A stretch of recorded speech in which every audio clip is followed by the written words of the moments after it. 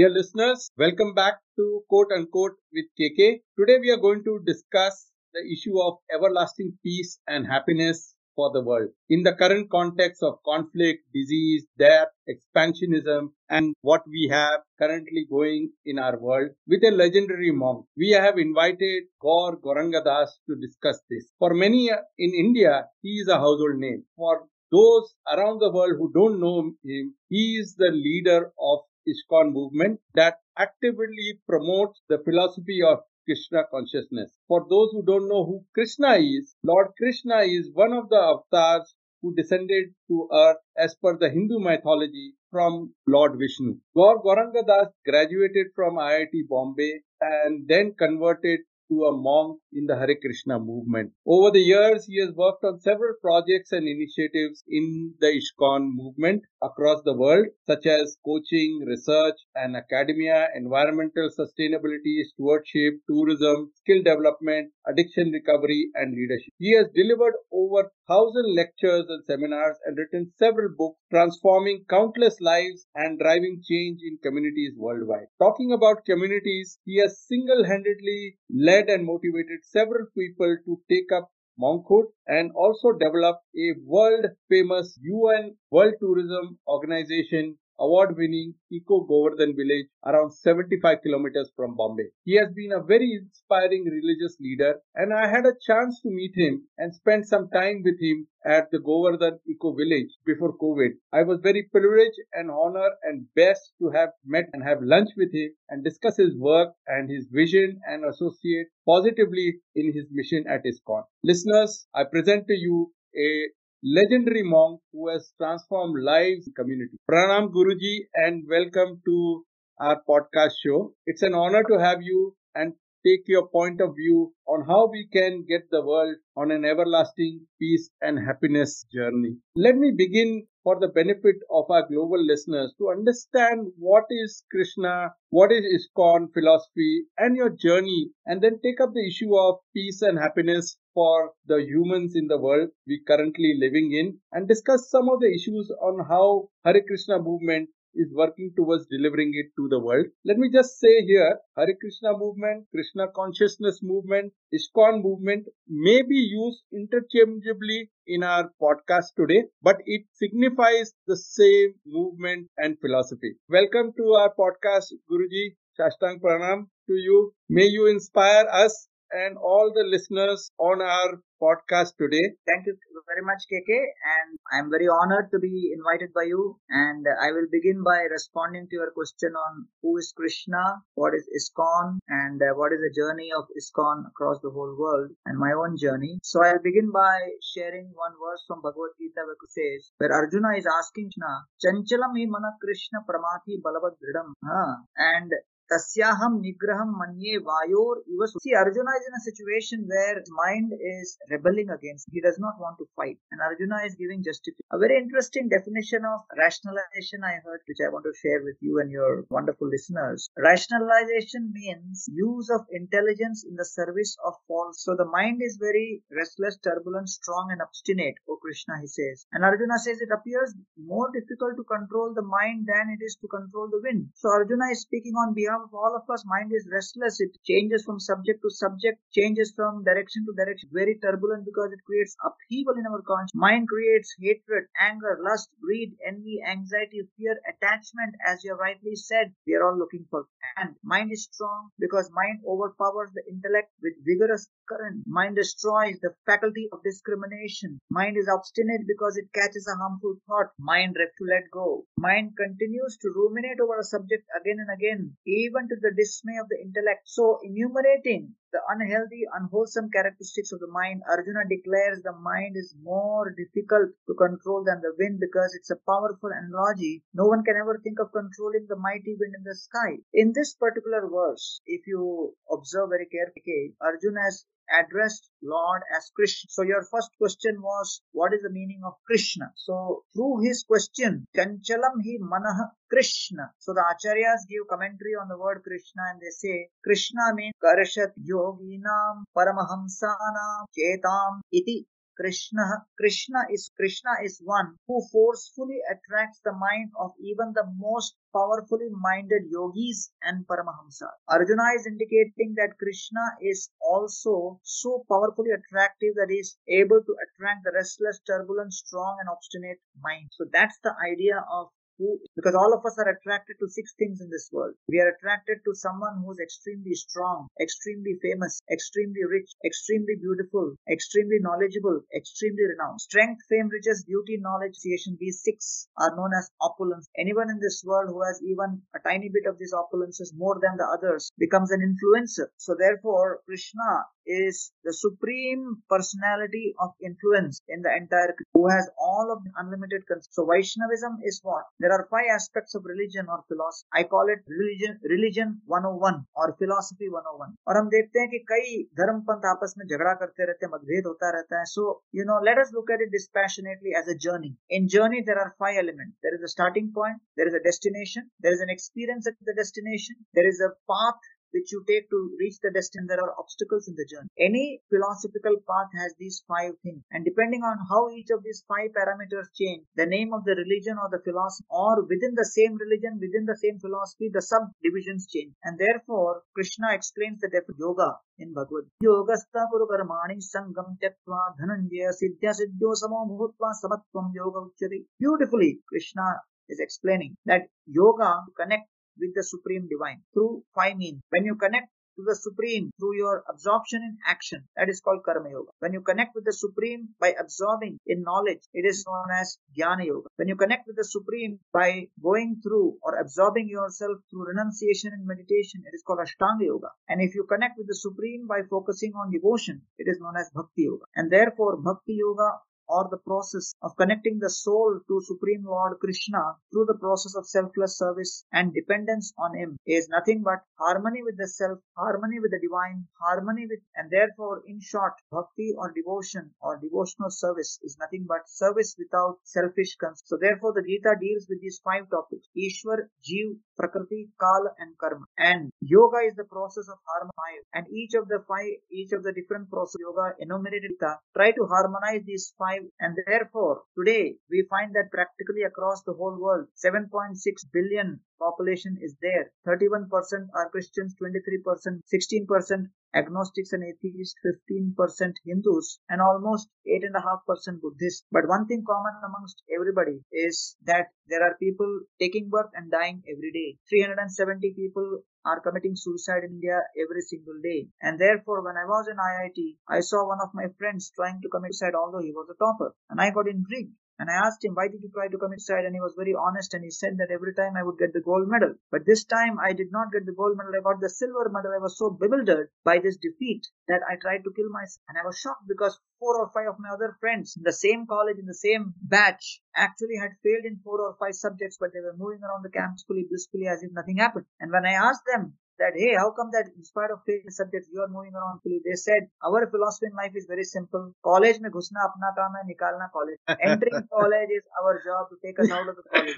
Then I realized that yes, what the modern education system is skilled. But I have attended to people in ICUs of hospitals. And when I asked them, why did you get a heart attack? They say that I was expecting the promotion because I was the senior. But a person 2 levels junior to me was promoted above me and he has become my boss. I could not handle. So KK, we don't see these case studies in MBA schools. The B schools only teach you how to use your skills, how to do this, how to do that. But it does not teach you how do you respond if someone else gets more by using skills better than you. And at that time, how are you able to maintain and manage your will? So therefore, KK, I strongly feel that Bhagavad Gita, which is being used as a subject across schools in India, in many states, is a very, very important, because Arjuna was a person who had the best of skills from the Dronacharya Institute of Technology, but still a small change in circumstance, as you have personally experienced during the COVID, how the biggest businessmen, in spite of all their skills, their will was shaken, and therefore to have a will which is unshakable, you need the message of Bhagavad Gita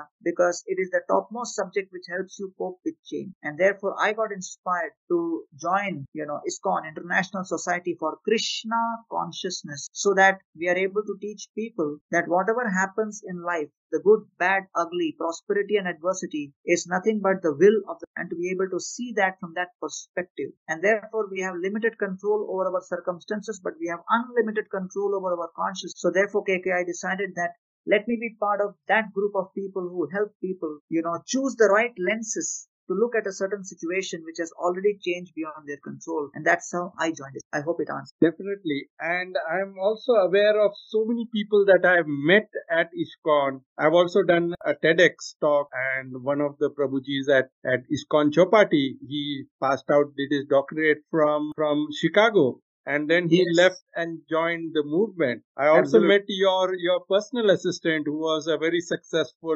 investment banker out of New York in Goldman Sachs, and he left all that and joined you. My question is, how do you attract such talented people, leave their walk of light and their success, and join you and be devoted to you as a leader? I mean, this is a leadership issue as well, which I want to know. You took a personal choice, but I'm sure you have inspired many of them as well to make a personal decision to join the movement. Thank you, KK. I think it's a brilliant question, but I mean, you have been conducting so many podcasts, and you must have heard about Simon Sinek and his beginning purpose of why. So similarly, Bhagavad Gita also begins by helping us establish the why very clearly.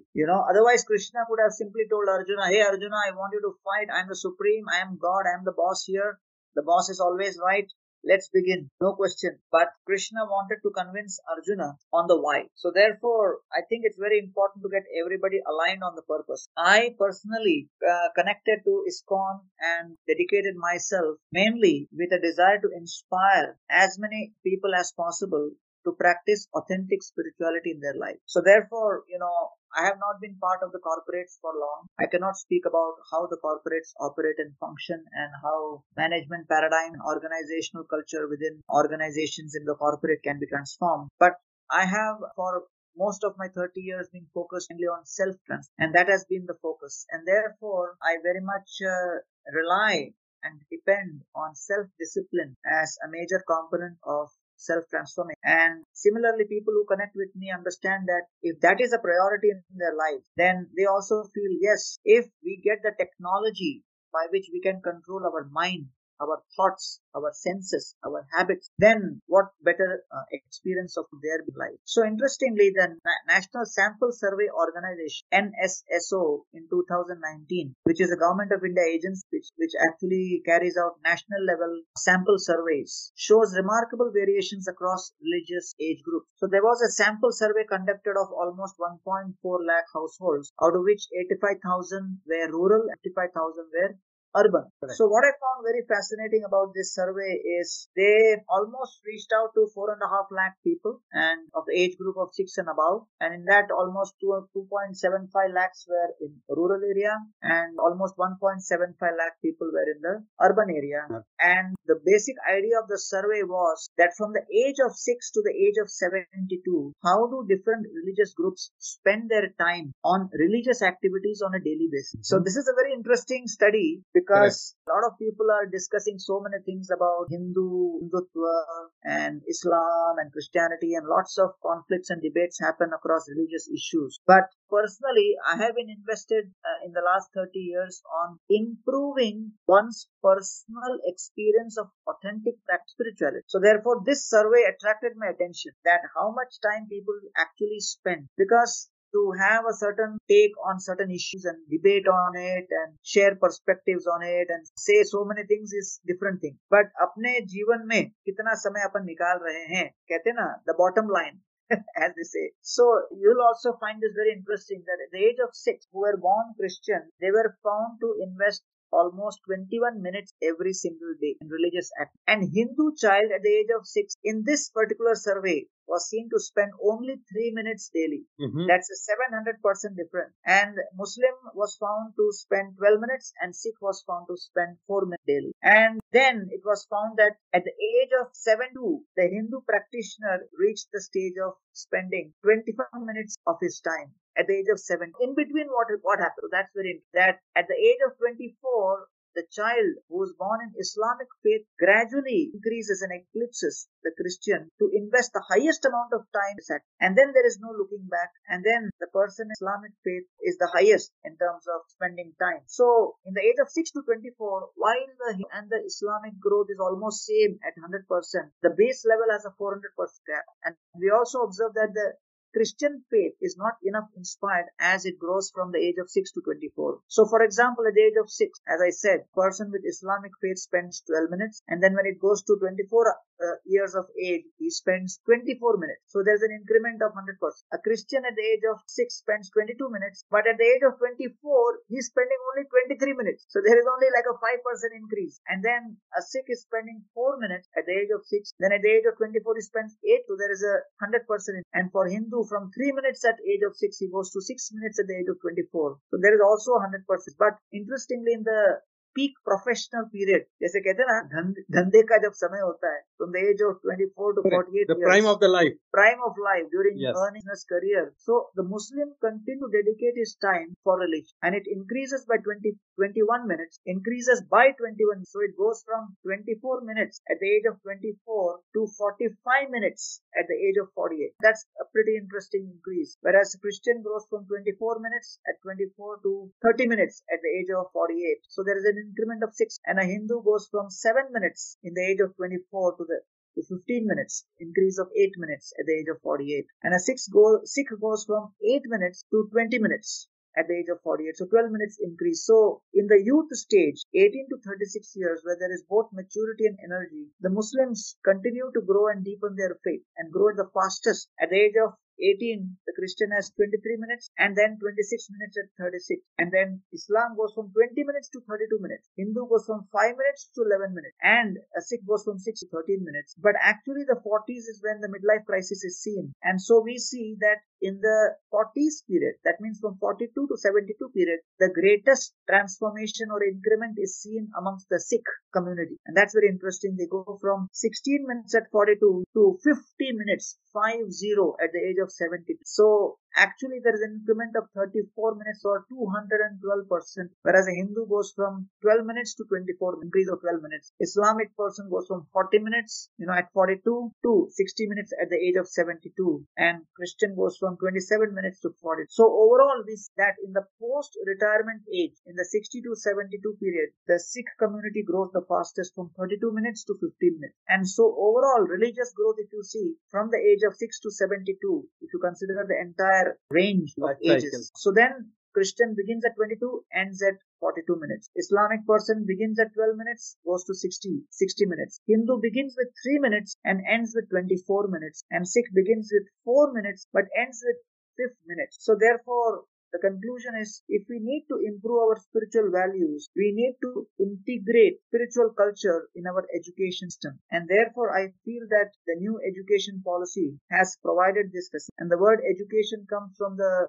word edukari, which means to bring out that which is within. So the Vedic system had 3 principles. Shravanam, which is to study or hear. Second was Mananam, contemplation and analysis, not just rote learning. And the third aspect of Vedic learning was niridhyas, which is to implement, internalize, to be self-inspired to implement in one's life and practice. जैसे इसको हिंदी में कहते हैं आंतरिकरण करना, चरित्र का एक अभिन्न अंग बना. So I think this is something which has inspired to connect with ISKON as a society, which provides an ecosystem for serious, sincere practitioners to dedicate their lives to actually follow the tenets of the Bhagavad Gita. And we spend several hours practicing this, but I call myself a professor of Bhagavad Gita, and there are others who are practitioners or appliers of Bhagavad Gita, just like there are few pass outs from IIT who may come and join IIT back as professors, but there may be so many others like Sundar Pichai who actually leading Google and contributing to the world in another dimension. So just because I am a monk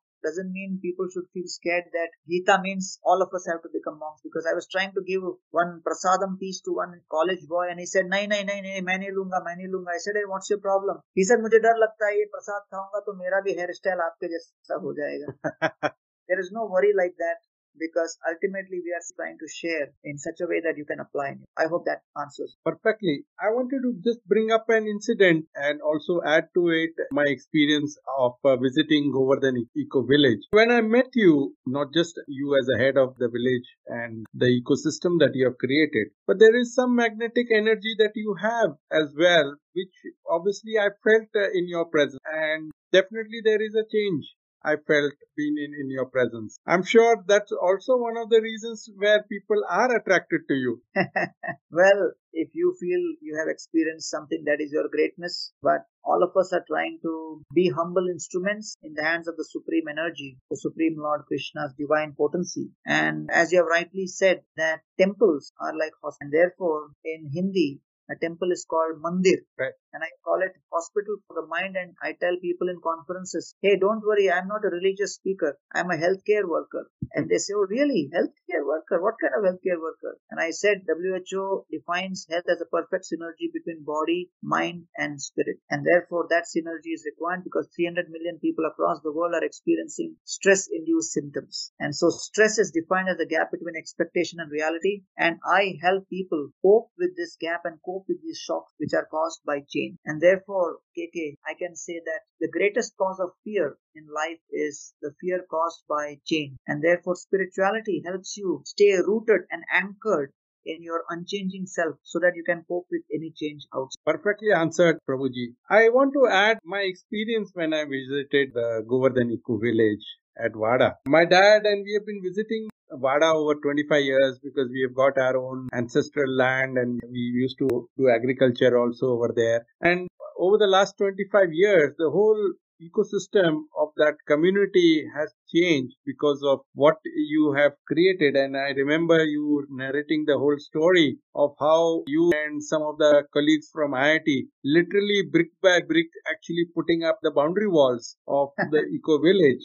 I would love to get your story very quickly. What was your vision and how was the development of Govardhan Eco Village achieved? And now it's a United Nations World Tourism Organization award-winning site as well. So Yeah. I'm sure a lot has gone in, not just from your side of motivating, but there's a lot that has actually happened. I'm sure our audience would love to understand that what is this temple of peace and the whole community development work that you have done there. Yeah, thanks KK for asking that question. Actually, ISKON in the last several years has been very active and present in cities. लेकिन गांव में हम लोग इतना काम नहीं. So we wanted to also establish Sanatan Dharma in the 6.5 lakh villages. But we saw that people in city, they are looking for peace and people in village are looking for paisa. So we were thinking, how can we connect to paisa and the two needs? So it's unfortunate that migration has become such a major issue. And at the same time, one of the best places for seeking peace is rural India. But then if you tell your kids चलो भाई गांव चलते हैं, गांव में रहेंगे, सब बोले अरे नहीं भैया आप ही जाके आइए, वाईफाई चाहिए हमको और हमको ये चाहिए वो चाहिए, बिना सुविधाओं के कोई नहीं आ सकता. Without facilities people can't come. So we had to create city comfort in village. So actually the credit for that goes to my guru Radhanath Swami, who actually is from Chicago, and he very much wanted to fulfill Srila Prabhupada, the founder of ISKCON's dream of creating a community of simple living, high thinking, because that ISKCON worships Krishna. So Krishna has a bansuri or flute in hand through which attracts cow, and Balram has a hull or a plow in hand through which he does agriculture. So between Krishna and Balram, they represent cow protection and agriculture, Go Raksha or Krishi. Correct. So Prabhupada thought कि भाई कल के दिन जब लोग कृष्ण और बलराम को देखेंगे और इस्कॉन को देखेंगे, पूछेंगे कि भाई आपके जो भगवान है वो तो गोरक्षा और खेती करते हैं, लेकिन आप में से कोई करता है क्या? That your gods are doing cow protection and agriculture, but do any of you do? So he wanted to have a few places where these activities are showcased, and then we also reach out to all the villages nearby, and that is something which Radhanath Swami wanted, and many of us were reluctant because we were all used to being in cities, and we were, as you know, that going out of comfort zone is not so easy. Right. And rural India is sometimes very tough. So we were all kind of pointing to each other that आप पहले जाओ, आप करो, आप आगे जाओ, आप आगे बढ़ो. So when in uncomfortable situations, the best of us comes out, that none of us want to take it up. So we start pushing others. Why don't you do? Why don't? So then ultimately, Radhanath Swami said, I want this eco village as a gift for my 60th birthday. So ये बड़ा emotional appeal हो गया और हम लोग सब बोले अभी तो करना ही पड़ेगा. So therefore the three core principles of this eco village, as you know, Hinduism is a way of life. So W for wisdom, A for Ayurveda, and Y for you. And therefore the three pillars of this eco village is sustainability, spirituality, and social impact. So as part of our intervention, we also thought one more thing, that India का जो youth है, जो almost 600 million youth है, उनको आप वृंदावन, ऋषिकेश, हरिद्वार, बद्रीनाथ वगैरह जाओ, ऐसा बोलोगे तो सबसे पहले पूछेंगे फैसिलिटीज कैसे हैं, how is the hotel room, how is facilities for me, how are the places for eating. तो सबसे पहले लोगों के दिमाग में यही चलता है. So it's very difficult to attract the young generation और not so interested in spirituality to come to spiritual places. And currently the spiritual places have been developed in such a way कि वहां infrastructure change करना भी बड़ा कठिन है. So therefore what we thought was, why not give a model for the government of India that in 748 districts here, why not have a replica of a holy place, धाम की प्रतिमूर्ति हर जिले में, so that over 15 acres we recreated Vrindavan, and then we inspire people come to Vrindavan and participate in this Vrindavan and stay in the best hotel facilities which we have provided. And so with the income which we get and with the support which we get, we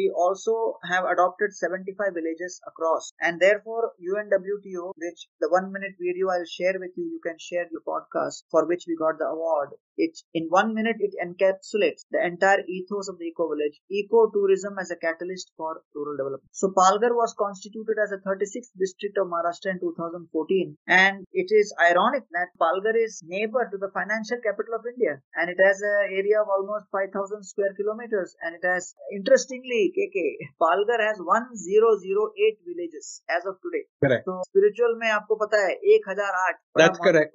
That's correct. Just 477 gram panchayat in 8 blocks, and the population is almost 3 million, and out of that almost 7 blocks are completely rural and tribal, and 1 block is urban. But we also found that ancient temple towns like Madurai, like Srirangam, like Varanasi, all of them, and Jagannath Puri, they also became epicenters for social development. So therefore the 100 acres we have created for self transformation, and we are just about to begin the next 10 years journey of social impact through livelihood creation, through education and healthcare, because there is 71% male literacy and 59% female literacy. And you will be shocked to hear, KK, that the average income of a household of an earning member is 27,000 per annum only. And average there are 6 members every family. And as far as employment is concerned, 68% of Palghar is involved in agriculture, and there is a 4-month crop cycle. And then for the rest of the year, what do?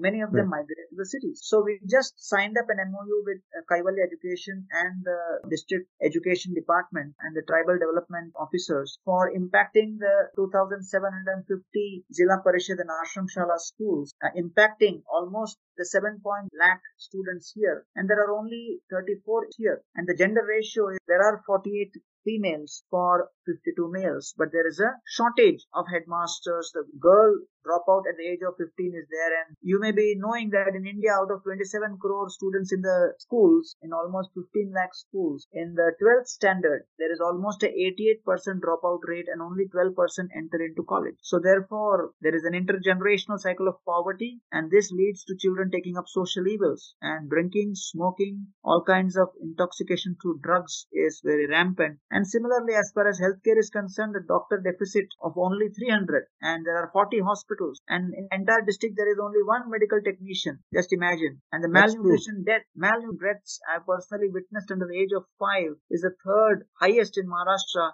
800 plus in the last 18 months. And the most shocking thing, because we run a program from Govardhan Eco Village called as Hunger Free Palghar, and as part of that we realized when we did the baseline survey that 94% pregnant women are anemic, and the first pregnancy happens at the age of 16-17, and all of these are a big problem. So the average spend on healthcare is almost only 500 rupees per annum for a family of 4 members. And so we thought that, okay, let us try to fix the livelihood aspect of this, and there is a skill gap of almost 2.5 lakh trained workforce in Palghar district, between 22 to 25 in the next 3 years. That's the kind of skill gap we are seeing, although it is the home to Maharashtra's largest MIDC in the form of Boisar. And many of the government-run skill centers are defunct in the past 3 years, and the private skill centers are obsolete because they're not giving courses which are actually relevant for industry. And therefore, we decided that we will establish Govardhan Skill Center, which KK, you have not yet seen. It's the latest addition during pandemic. I would love to come next time when I'm there. Yeah, I'm I would visiting love to my place invite as you well. and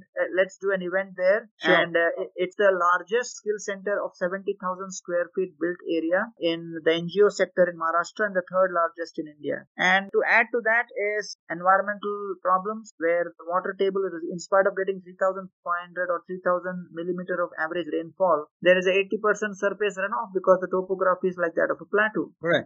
And there is a receding water table at almost 5 meters. And there is a huge problem of domestic fuel in the form of plastic and wood, chulas. And also, as typically in villages, the grey water issue is always there. Potable water is very difficult to manage. And another problem is they have a strange methodology of catching rabbits by putting fire to the forest. So forest fires are rampant. And the 4-month crop cycle is also afflicted with monocropping. So considering this, since 2009 at the Govardhan Eco Village, we engaged in 3 varieties of intervention. First is ecological, which in view the Sustainable Development Goal of UN, Sustainable Development Goal number 2, number 7, number 12, number 13, number 14 and 15. As said, we are connected to United Nations Environment Program, United Nations Biodiversity Council, United Nations Committee for Combating Desertification, United Nations Economic and Social Council, and United Nations World Tourism Organization. So we work with them in the form of policy making and implementation, and we have created water resource initiatives to bring 1,200 acres of land in tribal villages of Palghar under cultivation with more than 131,000 horticulture planting done, so that this has increased soil fertility, it has reduced soil erosion, it has protected soil from intense rain. There is almost 120,000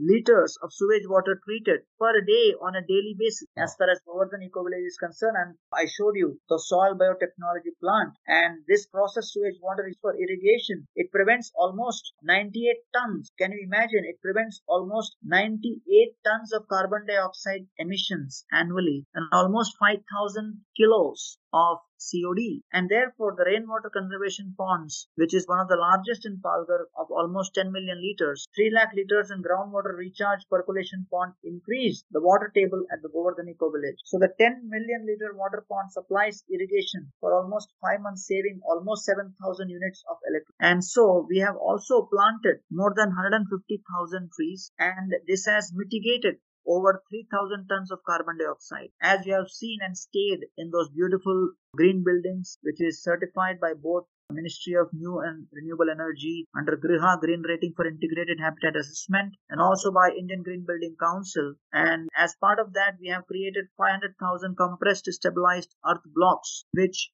has only 7% cement, 3% lime, and compared to 72 megajoules per kilogram of embodied energy in a typical wall with paint, this consumes only 0.27 megajoules per kilogram. So you can imagine this has over 1 lakh square feet of compressed stabilized has been created, and this saves almost 90,000 megajoules per kilogram compared to the brick. And we have a biogas plant which I have shown you also during your visit of 30 cubic meter, which produces biogas equivalent to almost 8,500 kilogram of LPG. So through the eco initiatives like solar panels, SBT soil biotechnology, and we have a pyrolysis plant which converts plastic diesel, and we are now going ahead with a program called Plastic Free Palghar and adopting 50 villages to make it plastic free through green buildings, through biogas, through energy monitoring systems. The Govardhan Eco Village has saved almost 500,000 electricity units, 78% of its total consumption. So this is all in the principle of ecological. Second is economical, and this is with respect to Sustainable Development Goals number 8, 9, 10 and 17. And under that, we have helped more than 1,300 families in more than 50 villages to take to organic farming and increased their annual income by almost 30 to 35%.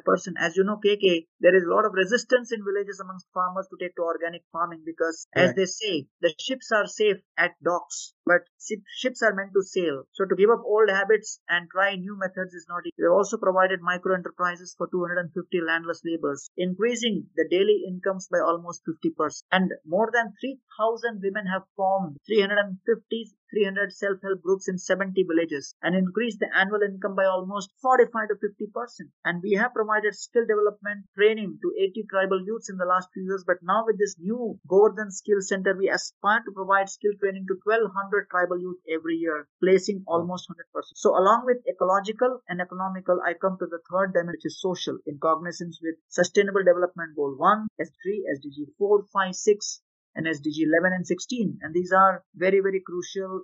Over 1,000 sessions have been conducted in 5 schools, and we have benefited more than 9,000 students so far. Enhanced water availability at the Govardhan Eco Village has been provided by identifying water by doing hydrogeological survey. And we have established the SBT plant so that not a single drop of black and grey water is thrown back into the soil, because people think in agriculture areas, in village areas, a lot of land is there, क्या फर्क पड़ता है, sewage के पानी को जाने दो. But then there is underground percolation, then there is E. coli formation in the groundwater, and then it creates all kinds of waterborne disease. So we have also reduced the risks by replacing and repairing 49 bore wells, 125 small wells. We have created 40 water lift schemes and 13 check dams for drinking and irrigation. And from 2022 onwards, from this year onwards, we are going full scale into education by adopting almost 2,700 Zilla Parishad schools and ashram shalas and inducting a social, emotional, ethical and values training called S program module for headmasters, for block education sirs, for all the Kendra Pramukhs, for their capacity building by bringing in the Gandhi Fellows and working along with us through the Sri Chaitanya Trust. At healthcare, we aspire to set up 7 primary healthcare centers as center for curative care through telemedicine, operated by a paramedic from the community. It will be a hub and spoke model of providing quality healthcare. As you know, KK, that almost in many of the primary healthcare centers, it's an Ayurvedic doctor who's sitting and dispensing allopathic drugs. And therefore, we see there is a lot of value in telemedicine. And I met Honorable Dr. Pratap Reddy sir, founder of Apollo Hospital, and they have almost 3,200 centers across India and doing excellent work. And we aspire to be collaborating with them on this. And more than 2.5 lakh tribal people are living. The livelihood, we have established the largest skill development center by Sri Chaitanya Seva Trust and Sri Nityanand Education Trust, and it has a capacity of more than 2,000 tribal women and youth. The focus is on micro entrepreneurship. The focus is on forward linkage. Jobs are guaranteed with a good pay as per industry benchmark, but more than that, we want to inspire them in entrepreneurship, because that's the future. Yes, they will also blue collar skilling, manufacturing, plumbing, electrician, as welders, as carpentry and others. There will also be white collar skilling, tech based skilling like IT BPO, data entry operators. There will be junior software developers training. And then there is also a very interesting paradigm where we are tying up with Tata Capital for electric vehicle mobility skilling. And there are other courses such as women empowerment, adult literacy, financial literacy, digital literacy programs which will be implemented. With respect to water, we want to address the problems of wastewater management in rural areas and establish research-backed solutions by bringing in collaborations with TERI. And as far as food is concerned, we want to address the problem of double burden through a center of research and excellence to mitigate hunger and aim for nutritional security for Palghar through hunger-free Palghar. Through energy, we want to address the problem of excessive usage of non-renewable energy. We want to establish clean energy at rural place, focus on adopting renewable energy at village level. And as I already said, waste has been our focus area, and we want to expand what we are doing at GEV level with respect to plastic waste by going out and adopting at least 50 villages to it. And we are also coming to Vrindavan Brajabhumi and adopting various kundas, various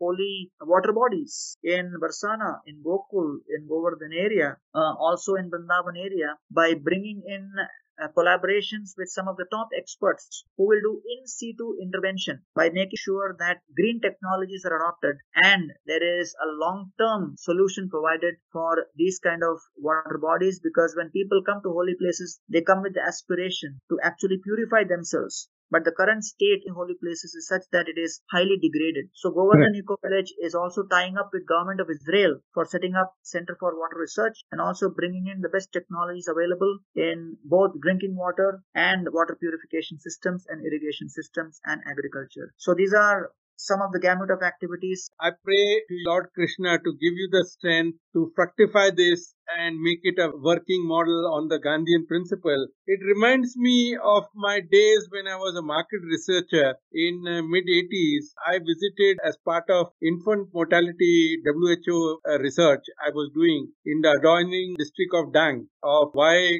there is very high infant mortality. And one of the things the schoolmaster in the forest of Dangs that I realized all tribals over there was that women had to go kilometers to fetch drinking water for cooking and drinking. And that is the whole situation that you are related also happens to happen in Palghar district as well, where the water table is now going down and down and all the health and other ecological issues intervene. Needed your vision and your work to actually turn around. I really thank you for taking this initiative up. I want to move gears a little bit and talk about the big Mahabharata that is going on in the world. First Mahabharata was virus which attacked the humankind. Then we have now this new Mahabharata going on where one country is invading the other country and the world is now getting divided. Looks like as if we are going to get into World War III Mahabharata.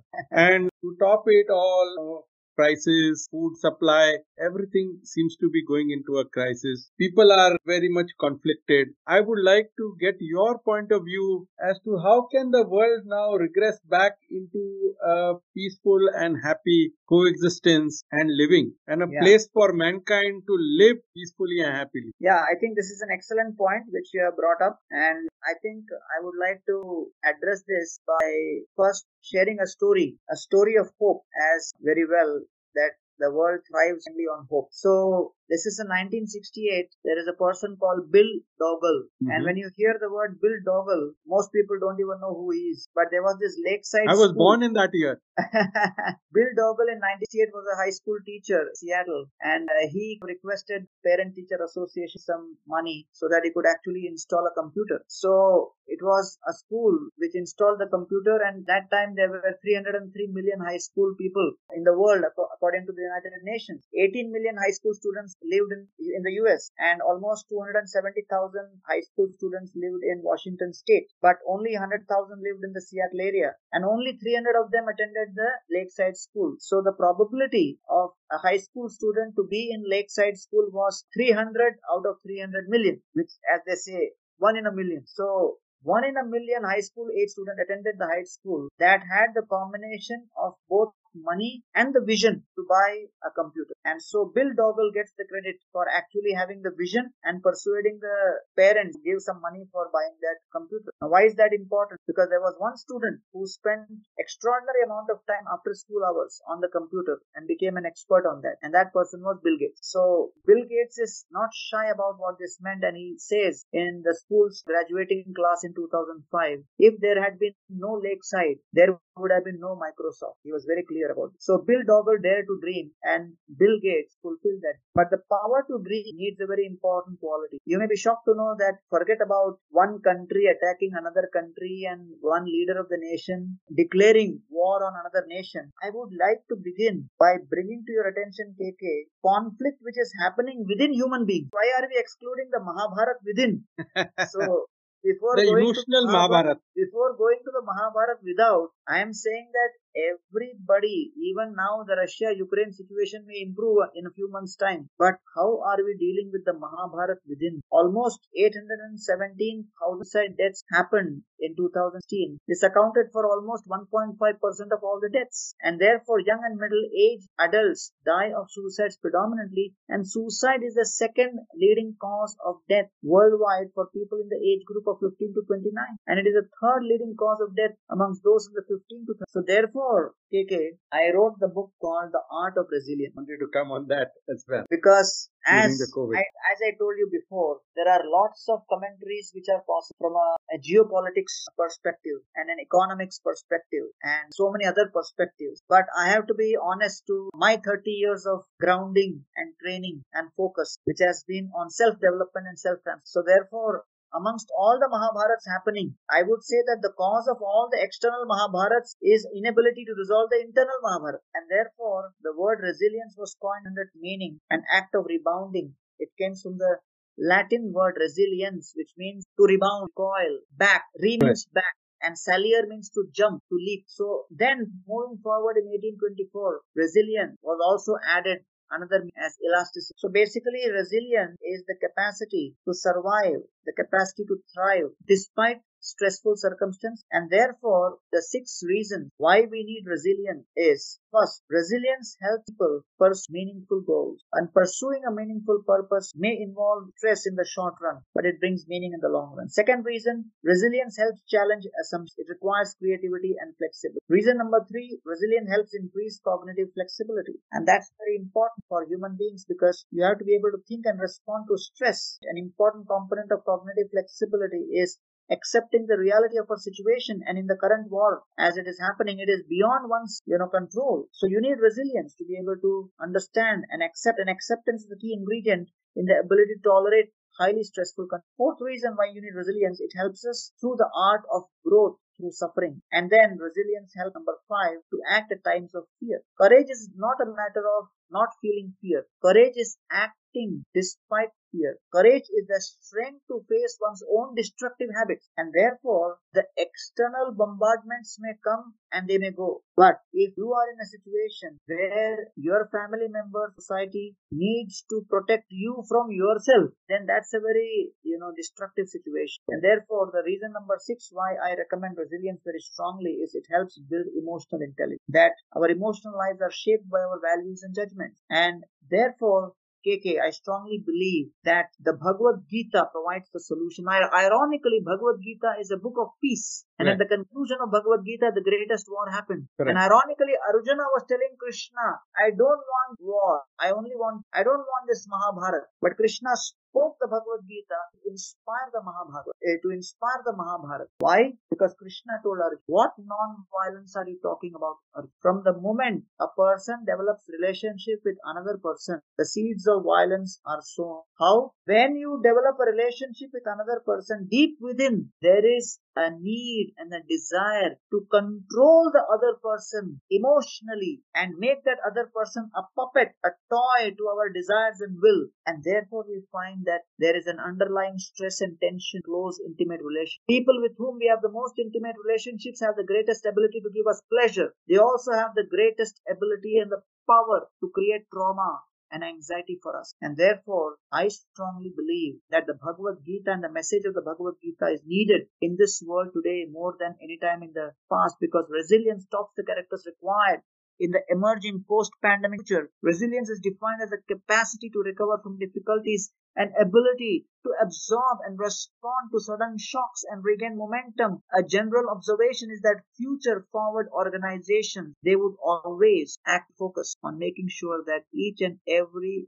member of their human resource becomes as resilient as. And therefore, in response to you, KK, I would like to say that to avoid the external Mahabharata, we have to work on the internal Mahabharata. And once we make a person strong, and once we make a person resilient, then we need to do the second thing. We need to avoid the person from becoming cynical. Cynical leadership is one of the greatest causes of violence. And there are 6 reasons why leaders become cynical. Number 1, they know too much. Number 2, they have not grieved their losses enough. Number 3, they have not dealt with their issues fully. Number 4, they project their past failures into innovation. And number 5, they have stopped trusting others. And number 6, such leaders lose their curiosity. And therefore, cynicism grows with age. There are a lot of cynical old people. And therefore, when the last time you feel that I have not been curious for a long time, it shows that cynicism is coming in. And therefore, let us pursue curiosity. Let us pursue right association. Let us pursue the right attitude. Conquer over the internal Mahabharata, and the external Mahabharata will immediately be taken. I hope that helps. Definitely a very strong message to the people. I would love to ask a follow-on question about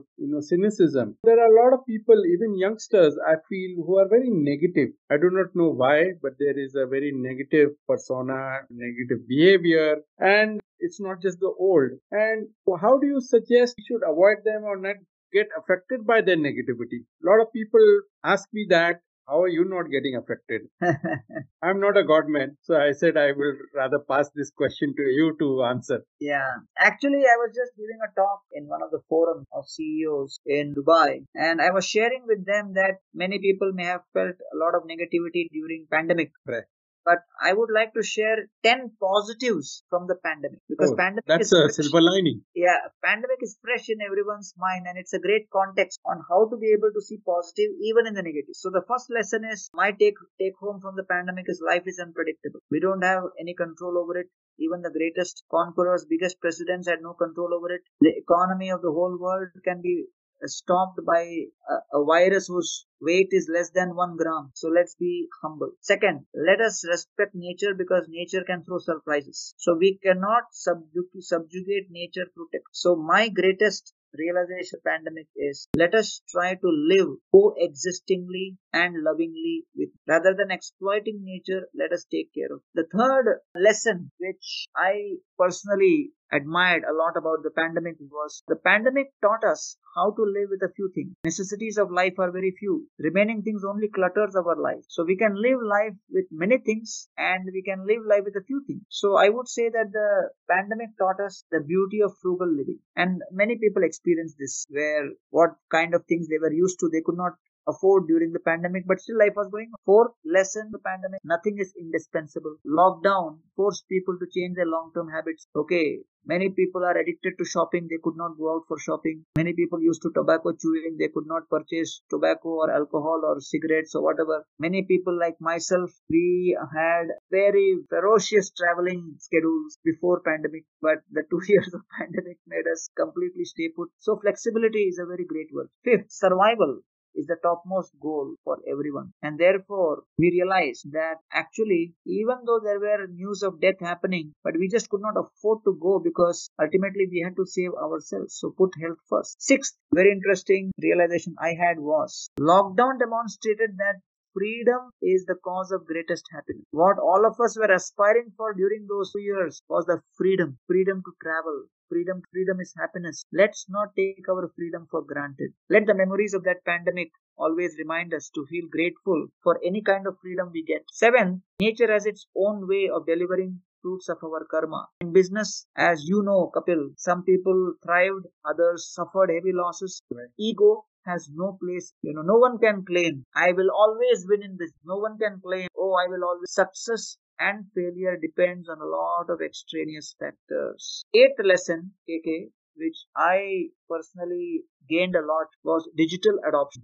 Honestly, I also focused more on my digital presence more during the pandemic because my regular responsibilities took a step back and I could spend some time working on it. So only in July 2020, I started working on my Facebook page, and then January 2021, or not January, maybe January towards the middle of 2021, April, May last year, I started working on my Instagram and LinkedIn and other things. So working from home on online meetings and everything became a norm. So we are wondering how we did not adopt these things before. It's amazing that we did it so late because now it appears it was always part of our lives. Correct. The ninth lesson which I would take home as a positive silver lining from the pandemic is that the digital gap, the smartphone and internet connectivity has become a basic need for everyone. And 10th is spiritual outcome, I would say. And the spiritual outcome is something which I have personally benefited by connecting with so many people. Humans became human beings because they could not actually do so many things. So people started learning how to be rather than how to do. And family members came closer to each other. We used to call living room, but they actually started being used for living. And of course, many housewives and ladies in the home became master chefs thanks to the pandemic because there was such a demand that everybody in the family had to be kept entertained. So these are some of the thoughts. So as monks who study the Gita, we are trained to be able to positives in every negative. No, definitely these are things that would go to a lot of our listeners as to why didn't they even think that these were the positives that the pandemic and the current situation has given them. rather than worry about and stress about the current situation and worry about the future. Absolutely, absolutely. I agree. Guruji, I want to move gears and talk about some of the Understood. values of ISKCON movement and some of the beliefs and some of the controversies that are whether political or religious around them. And I want to take your views.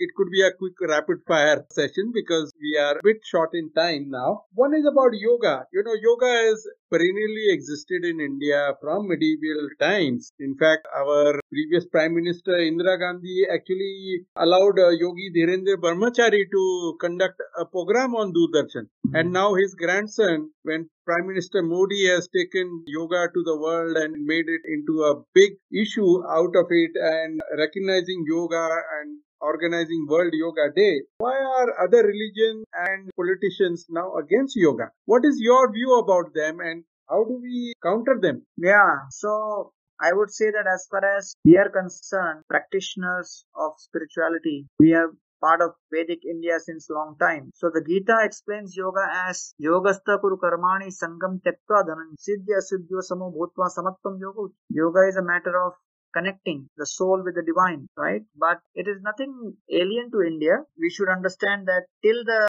1850s, before Macaulay started his education system, practically the entire education system in India was based on Sanskrit. Okay. So Macaulay had an interesting comment where he said that as a field is fully plowed before a crop is planted, so it must be plowed. And after plowing, that means after removing the existing situation, then we should sow the English education. So the first thing which Macaulay did was he declared the Gurukuls to be illegal. And then when the Gurukuls became illegal, then the assistance which they received from the society became illegal. Then second thing he did was he banned Sanskrit. And then not only that, he set fire and beat the people and the Guru's teaching and put them in jail. So you will not believe, KK, in 1850, how many Gurukuls were there in India? There were 7,32,000 Gurukuls in India. And how many villages at that time? 750,000. So average of one Gurukul. So the Gurukuls used to have higher learning too. And there were subjects taught like metallurgy, like water, like space science, like environment, like solar, like lunar, like weather forecast, battery energy,